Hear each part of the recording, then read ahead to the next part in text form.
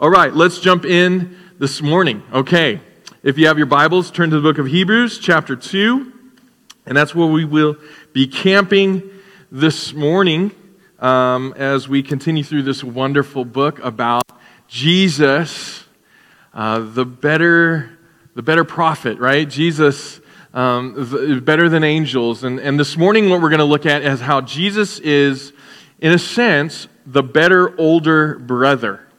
I grew up as a kid. I was an only child in my house, and there came with that some benefits.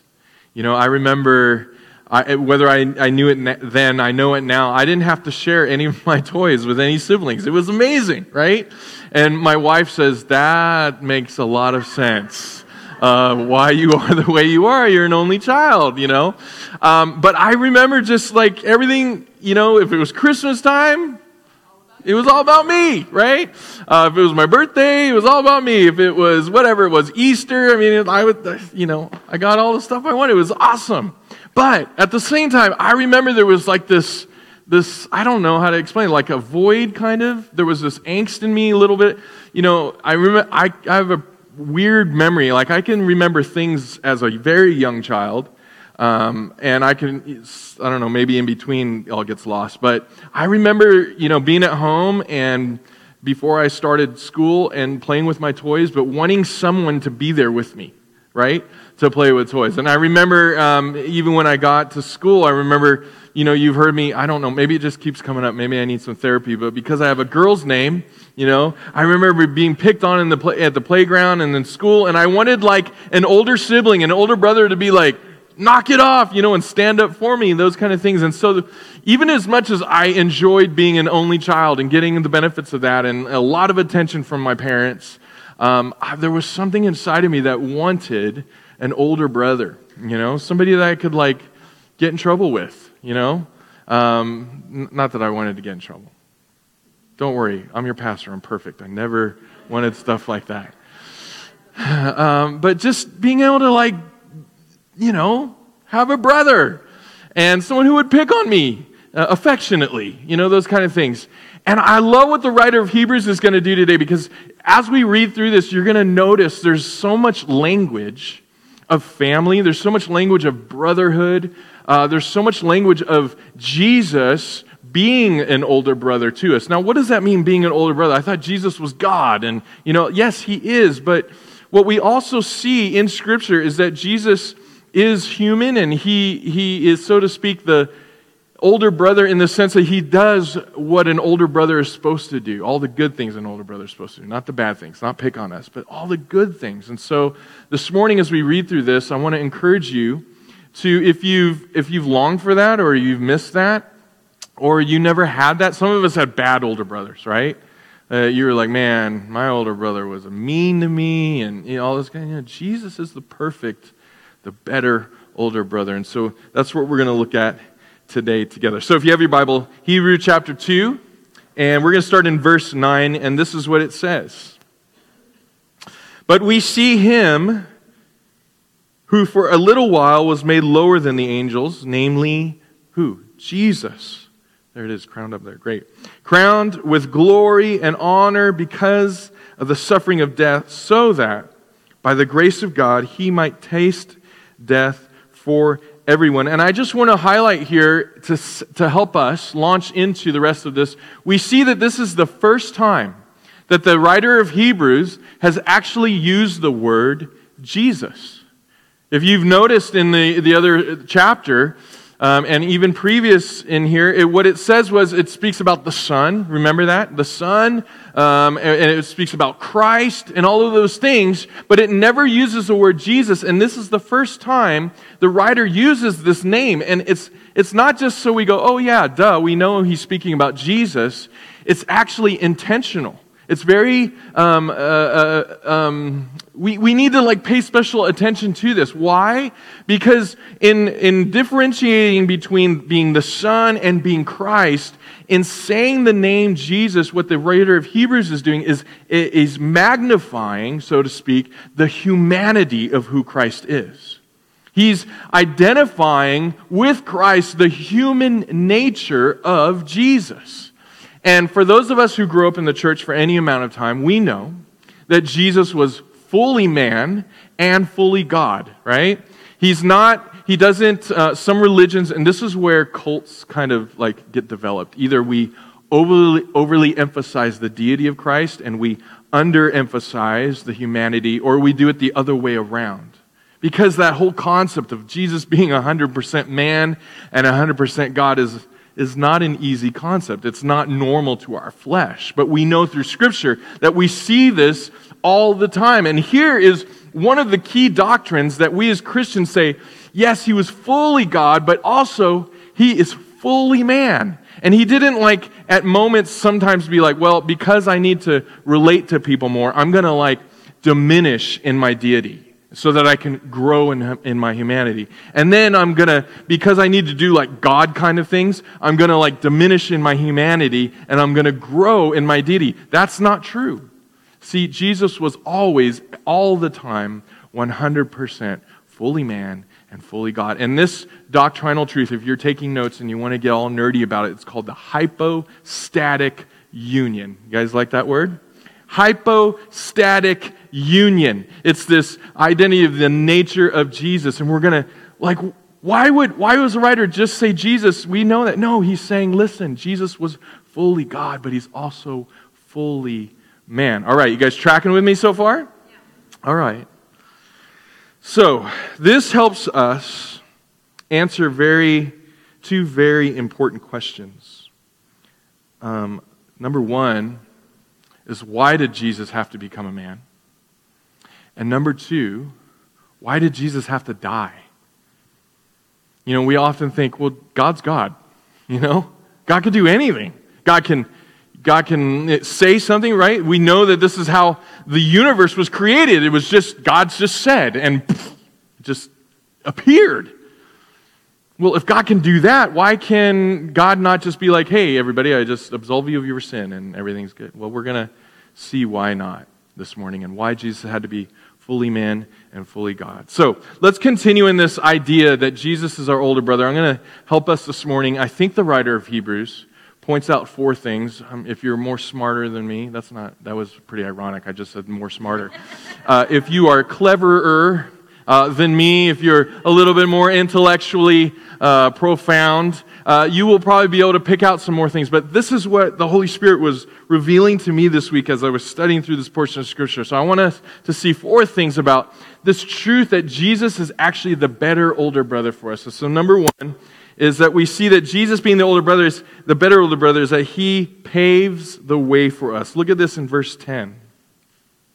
In bringing many sons and daughters to glory, it was fitting that God, for whom and through whom everything exists, should make the pioneer of their salvation perfect through what he suffered. Everyone say pioneer. Okay, so here is this beautiful truth of Jesus being the older. Now we know that generically, or just kind of maybe the older brother in a family is the one who experiences everything usually first. The older brother is usually the stronger one. The older brother is usually the taller one. The older brother is usually the more experienced one. I think of my son Sam and my son Judah, and there's some years apart from each other.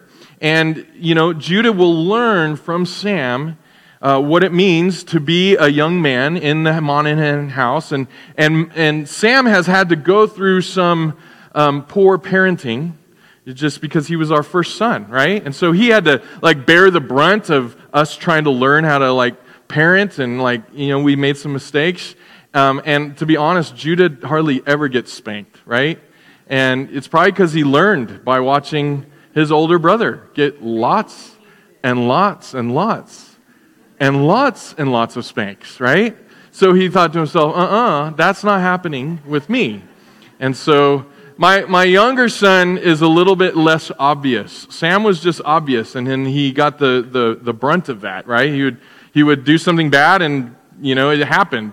But Judah's a little bit more, and they know it. But anyways, the older brother is the one who goes before us. And so what we see here Jesus, the better older brother, the perfect older brother, it speaks about him going and being the pioneer of our salvation.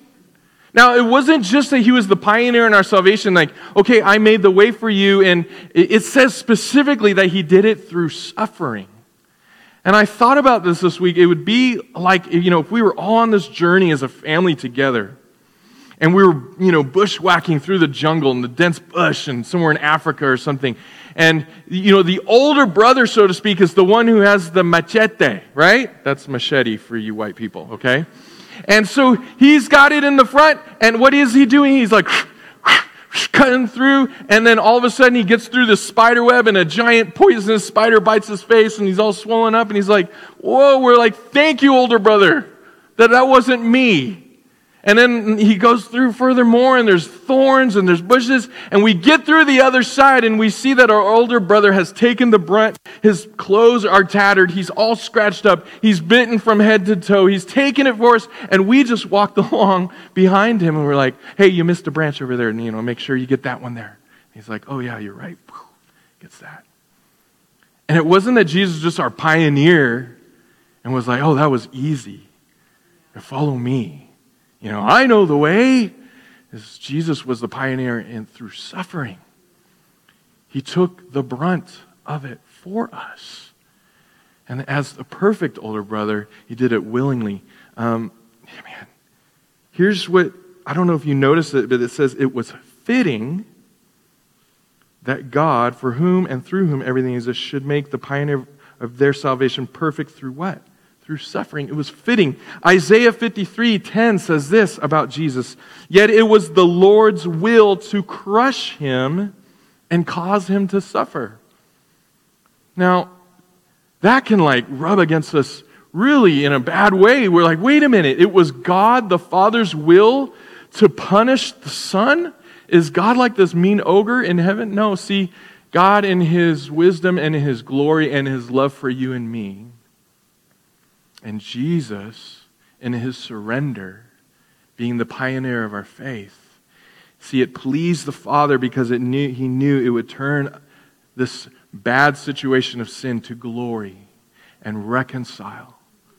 And so for you and me who are trying to cut through the bush and we're trying to go through the jungle, it's impossible. Even if we are given the machete, even if we think we are powerful, we would just stand at the edge and we're just all day going to be hacking and whacking and nothing will happen. And the older brother says, I'm the only one who actually can get through this dense jungle because on the other side is reconciliation to the Father. And though it will cause much pain and suffering, I will do it. I'm the pioneer of your faith. So therefore we see Jesus is the better older brother because he paves the way for you and me. Isn't that such good news? When we, in all our striving, and all our trying to earn favor, and all of us trying to make sure that God knows that we're doing our best, and we think somehow we can get through this mess on our own of sin, we can't. And Jesus is saying, hey, I've already done it for you. And so our job then is to respond and say, Jesus, thank you for willingly paving the way. Number 2.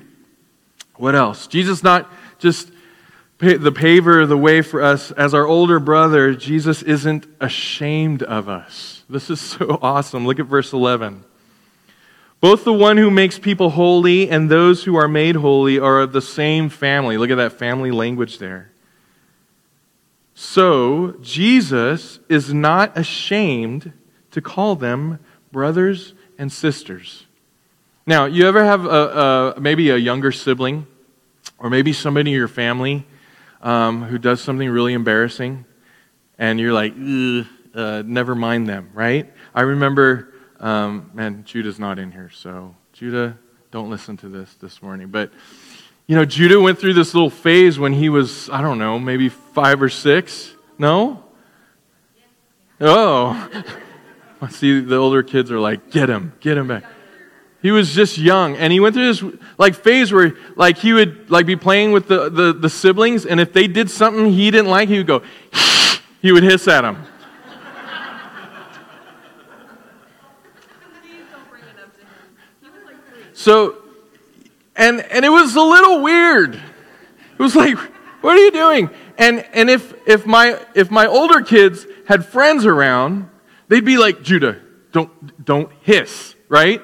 Because they felt embarrassed that someone that they were related to was doing something strange. We've maybe experienced things like that. You know, you have that one person in your family that when you get around family reunion times, you're like, oh gosh, so you warn like maybe some friends that are coming. This, by the way, Uncle Joe, he's a little weird, and he might come up and like hug you. He's got really bad breath, and he is unaware of it, and he's going to say some weird stuff. It's just Uncle Joe, those kind of things. But here's the thing about Jesus and us, is that Jesus is not ashamed of you and me. He doesn't go, oh my gosh, I cannot believe they are hissing again. This is so embarrassing, I cannot believe they committed this sin again. I cannot believe that this is happening again. Oh my gosh, let's just all kind of ignore them for a moment and hope they will just politely go away and we can ignore. No, that's not what Jesus, we know that Jesus is not ashamed of us. Now, I mean, here's the thing. Maybe you're saying, well, Jesus is probably not ashamed of Mike, Mike and Lori, why would he be ashamed? I mean, they're awesome. But he's probably ashamed of me. I mean, I know what I did this week, right? I know the things I thought. I know the things I did. I know the things I looked at. I know the things I listened to. I know all of the things I said, all of those things. If Jesus, he would be completely ashamed of me. And I would say that's a lie from the enemy. See, that's your guilt, and that's the enemy wanting to shame you. Beautiful thing is, as Jesus is an older brother, he's not like, oh my gosh, my weird little sibling. You know why we know this? Look at a couple things. The main thing is he died for you. Hello? Jesus died for you in all your nastiness and all of your sin and all of your awkward weirdness. He died for you in spite of that. Not only that, he suffered for you. He suffered for you willingly. And here's like one of the most beautiful things about this is that in his death and in his suffering, he doesn't say, okay, now I've done this now, work it out. You're a little weird, so we're not going to cross this relational line. No, what he says, I've died for you, I suffered for you, I'm so not ashamed of you that I'm going to welcome you into this family. So you with all your quirks, you with all your sin, you with all your idiosyncrasies, you with all of who you are, I'm going to bring you into this family. Because here's the beautiful thing, friends. Nobody in this family earned Jesus not being ashamed. I'm not here today because I was so good that Jesus was like, there's 10 people here. Kelly's the only one who I wouldn't be ashamed of because he's not weird. That's not true. See, all of us here this morning should reap the shame of Jesus, but we don't. And we're not here today in this family. If you call yourself a follower of Jesus, someone who has surrendered their life, it's not because you did anything to earn your way into this family. You weren't like the prospective son-in-law who's trying to show off to the prospective new parent-in-laws and we don't know. Okay, well, he seems like a good guy or she seems like a good girl. Yeah, let's let him in. No, there's none of that to be had in salvation. It's in spite of our sin. It's in spite of our shame. It's in spite of us not being able to earn our way in that Jesus looks at us and says, I will make a way for them. I'm not ashamed of you because I paid the price. And what we're going to do here in a moment, we're going to take communion together. In this act of taking communion, what we're reminding ourselves of is the truth that we didn't earn salvation. It was the perfection, if we can use the awkwardness and all of that, the non-weirdness of who Jesus is. He gave that to you and me to cover our sin. Jesus isn't ashamed. And so the older brother's like, get away, kid, until you grow up. Jesus is like, come unto me. Come unto me. I'm going to take all your awkwardness. I'm going to take your shame. I'm going to take your sin. I'm going to take your sorrow. And I'm going to take it upon myself. And I'm going to make you perfect. So that when the Father looks at you, he doesn't see like, what a weird kid. He sees perfection. He sees holiness. Thank you, Jesus. What a good older brother. Anybody want an older brother like that? I do. I want an older brother like that. I want an older brother who's not going to be ashamed of me. I don't know what's going on over here, but... I mean, look at verses 12 and 13, just before we end this point. This is like a narrative of Jesus kind of boasting about us. He says, I will tell of your name to my brothers. In the midst of the congregation, I will sing your praise.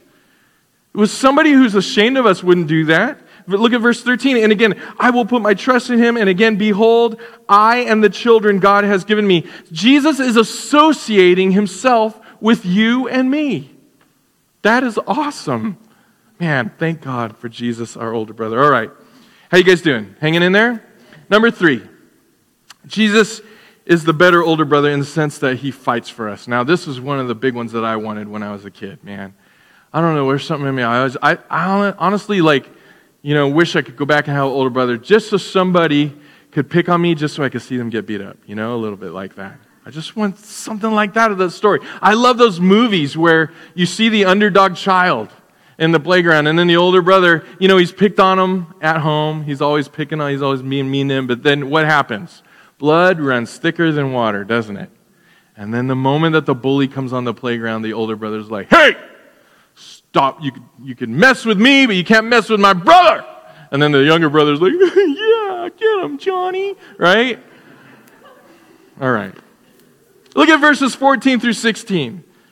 Since the children have flesh and blood, look at this family language. He too shared in their humanity so that by his death, he might break the power of him who holds the power of death, that is the devil, verse 15, and free those who all their lives were held in slavery by their fear of death. For surely it's not angels he helps, but it's Abraham's descendants. For surely it's not the angels who we argued already Jesus is better than. It's the descendants of Abraham. And that now is not speaking only of Jewish people. It's speaking about those who are in Christ. Abraham's the spiritual understanding of our father of the faith. And so what the writer is saying, Jesus is on the playground, and he's going to stand up against the bully. He's going to punch him in the mouth. He's going to take his lunch, and he's going to give him a big old wedgie. It's okay to be excited about that. If you feel bad that the devil's going to get a wedgie, you don't know the devil. I want the devil to have a wedgie every day. I want him to get punched in the mouth. Like Mike Tyson said, everybody's got a plan until they get punched in the mouth. And that's like the devil. And then Jesus is like, shut up, boom, get out of here. And he's like a little whelping dog. See, Jesus stood up for you and me. He's not like, in theory, this really good older brother. He's not in theory the idea of an older brother that you better not mess with Kelly or his older brother's going to get you. He is in reality, in every way, has stood up and beat the bully of death and Satan for us. And man, I love how it talks about us being, the slave to the fear of sin. Isn't that true? Isn't that true? I mean, maybe you're more mature than me. But I often wrestle sometimes thinking about, how am I going to die? Right? I mean, here's the grim truth this morning. I know you came to church to hear this, but we're all going to die one day. Unless the Lord comes back before our time comes. That's going to happen. And sometimes in my finite mind, in the flesh, I go, ooh, is it going to be, I hope it's in my 90s with my wife. And we're like what was that movie with The Notebook, we're just cuddling, right? And we just go to sleep together. Well, I mean, everybody wants that kind of a thing. But what if it's like, this and this, and I start to fear. Well, what does society do with death? We try to avoid it, don't we? We don't want to talk about it. Just if I don't talk about it, it won't happen. Then we would know that's not true. Well, let's try to delay it as much as possible. So I told you I'm on the everything life sucks diet right now, right? Why am I doing that? Because I'm trying to get some extra years in my life. Why do we put stuff in our face and all these things? Is because we're trying to delay the effects of death. And here is our bigger older brother. He comes on the playground, the spiritual playground, where we're getting beat up day after day, not only by Satan, but also sin, because we keep giving into it. Jesus comes on the scene. Everybody's like, oh, the big brother's coming. And they're like, yeah. And the big brother goes, boosh. The big brother's, the bully's got nothing to say anymore. The bully has no power anymore. The bully better not say anything, because he knows the big brother is right there, standing, ready to punch him in the mouth. Now, I don't know if that has dawned on you if you're a Christian. I don't know if you revel in that, but you should. Like when we sing songs like "Death Could Not Hold You," "The Grave Couldn't," whatever. You know the words. You know the words. Do we just sit there and go, truth? No. I mean, you silence the boast. The braggadocious bully. You silenced him. You silenced the boast of death and sin and the grave. It has no power over any of us here this morning who have put our hope and faith in Christ. And so therefore, when my flesh wants to go, oh my gosh, what's going to happen to me tomorrow? There's something going on my arm. Am I going to die? All those kind of things. No! My eternal hope is in the big brother who has beat the bully up for me. I hope that transforms into reality into your life. I hope you don't live under the slavery of fear, because Jesus has set us free from that. Is that easy to do? No, it's not. It's a reminding ourselves. It's a living in constant daily. Reminding ourselves, I have a big brother who beat up the devil. I'm going to just do it. I'm going to do it this morning. I'm going to quote from Lord of the Rings, okay? It's going to happen. There's a moment in the third book, in the Return of the King, where, man, it's not looking good. And the city of men is being attacked by the enemy. And the enemy has launched all his forces, right? And there's a moment where Pippin and Gandalf, Pippin is one of the little hobbits, and Gandalf is the wizard. If you don't know Lord of the Rings, shame on you, but that's who these people are. And they're being attacked, and they're kind of defending themselves in this stronghold, and the enemy's trying to beat down the gates and the doors to get to them. And Pippin realizes this is not looking good, and he says this. He says to Gandalf, I didn't think it would end this way. Gandalf says, end? No, the journey doesn't end here. Death is just another path, one that we all must take. The gray rain curtain of this world rolls back, and all turns to silver glass, and then you see it. There's a bit of a pause there, and Pippin's like, what? Gandalf, what do you see? Gandalf says, white shores, and beyond a far green country under a swift sunrise. Pippin says, well, that isn't so bad. And Gandalf says, no, it isn't. And I think there's something of that needs to live in us. Yes, fear of death can come to us, and death will come to us all, but the beautiful thing is there's a swift sunrise on the other side.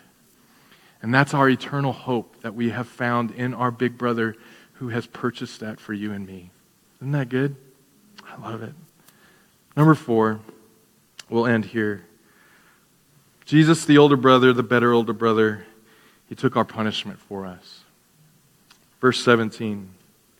For this reason he had to be made like them, speaking of us, fully human in every way, in order that he might become a merciful and faithful high priest in service to God, and that he might make atonement for the sins of the people. Now, here's kind of the situation. If we want to continue with this family story, the older brother, he goes before us. He paves the way. The older brother, he is not ashamed of us. And the older brother, he sticks up for us. But here, if you were to think of, a situation where maybe one of the younger siblings has done something, has committed a crime in the family, and they're about to experience the punishment of the parents because of this crime that they have committed. Here, Jesus, the better older brother, what he does, he doesn't say, hey, he doesn't say, hey, it was me. He doesn't lie and say it was me. Like, hey, no, it wasn't Judah. Sam comes in, guys, Dad, Mom, it wasn't Judah, it was me. He doesn't lie and do that. What he says, yes, it was Judah, but the reality is Judah can't take the punishment that is deserving of what he committed. He can't. And so me as the older brother, stronger older brother, perfect older brother, Dad, Mom, I'll stand in his place. I'll take it. And see, that's what Jesus did for each one of us here. You and I committed a crime, so to speak. We committed sin. And because of that sin, the only way for us to absolve or to get on the other side of that sin and be made right with God the Father was punishment. And we know that Scripture tells us that punishment for sin is death. It's death. And so what Jesus did in His love, and the Father and the Spirit in their love for us, what they did in this moment is they said, yes, that is true. Death is deserving, but they cannot take it. They cannot earn their way back because they don't have the power to do it. And so Jesus goes to the Father and says, I will take it for them. I will stand in their place. I will be the one who comes under the punishment of justice. I will pay the price, even though I didn't do it, even though I lived a perfect life. Even though I am fully God, I am yet fully man, and I will stand in their place. What? I mean, we used to sing the song, The Scandal of Grace. And I think this is why people don't get Christianity. Because it's not fair. It's not fair, is it? I mean, fair is like you get what you deserve, isn't it? Fair is somebody has got to pay, and it's got to be you because you committed it. And in Christianity, it's not fair that Jesus comes in, the perfect one, and says, I'll take the penalty. I'll take the price. Is it because God is this like angry ogre in heaven just looking for someone to punish? No. And this, friends, helps us answer the question, why does Jesus have to be fully man? You know why? It's because man is the one that messed it up, and man has to pay the penalty. Man has to fix it. Now, there's a problem in there, isn't there? Because man can't fix it. You and I cannot fix the problem. And so Jesus says, I will become fully man on their behalf, and I will fix it because I'm fully God. And it answers the question, why did Jesus have to die? Because sin, the only way, the only payment for it is death. And so Jesus, the better, older brother, says, they can't do it. They never will be able to pay. They can't cut through this dense bush to get to the other side to have perfect relationship with the Father. No one can pave the way. Nobody can do it. I will stand, but that's going to require death. I know I will willingly do it. But it's going to require suffering. I know I will fully and willingly do it. But it's going to require you to be shamed and spat upon and your beard pulled out and you to be whipped and lashed and hung upon a cross. And it will be anguish. I know I'm the better older brother. I'll do it. Why, Jesus? Why would you ever do such a thing? Because you can't. Because you can't. You didn't want heaven without us. So Jesus, you brought heaven down. The better older brother. Isn't that good news, friends? I don't know. I mean, I think now, like, all the longings I had as a kid, it's been fulfilled. All the fear that you have, you can trust who Jesus is fully. Say, I'm going to give it to you about death. I feel like, Lord, I'm getting picked on by the bully of the devil. He's just constantly telling me how evil and terrible and shameful and disgusting I am. You can go to your older brother and say, will you please punch him in the face for me? And he will, and he's done it. I feel ashamed. I'm not ashamed of you. Jesus is amazing. I mean, Mike's laughing because he's like, that's an understatement, right? What's your relationship with Jesus like this morning? And I'm not just speaking to who we think, oh, that's probably for people who haven't committed their life to Christ. I'm speaking to all of us. If you've surrendered to Jesus as Lord and Savior, do you ever view him as the big brother who stood up for you and that you could put your hope and trust in, and he's merciful and gracious to you, and that he's not ashamed of you? Or do you kind of live in this quasi like religious Christianity where you feel like you have to earn it constantly and somehow make God happy with you? So you have an advocate. You have someone who's already done that for you. And I would say as well to an unbelieving person, someone who's never put your hope and your faith in Jesus, the reality is you're going to be striving for the rest of your life. You're going to be constantly either trying to suppress your guilt and say, this is the way I live my life, it's fine. Who's anybody to tell me I shouldn't live this way? I got it all figured out. Or you're going to constantly be feeling this guilt and like, I don't know what to do. See, that can only be satisfied in Christ. It's the only answer. It's not religion. It's not the way of man's thoughts. This is from God. This is scandalous because you actually deserve to pay for the junk you've done. You deserve hell. You deserve punishment for every sin you've committed.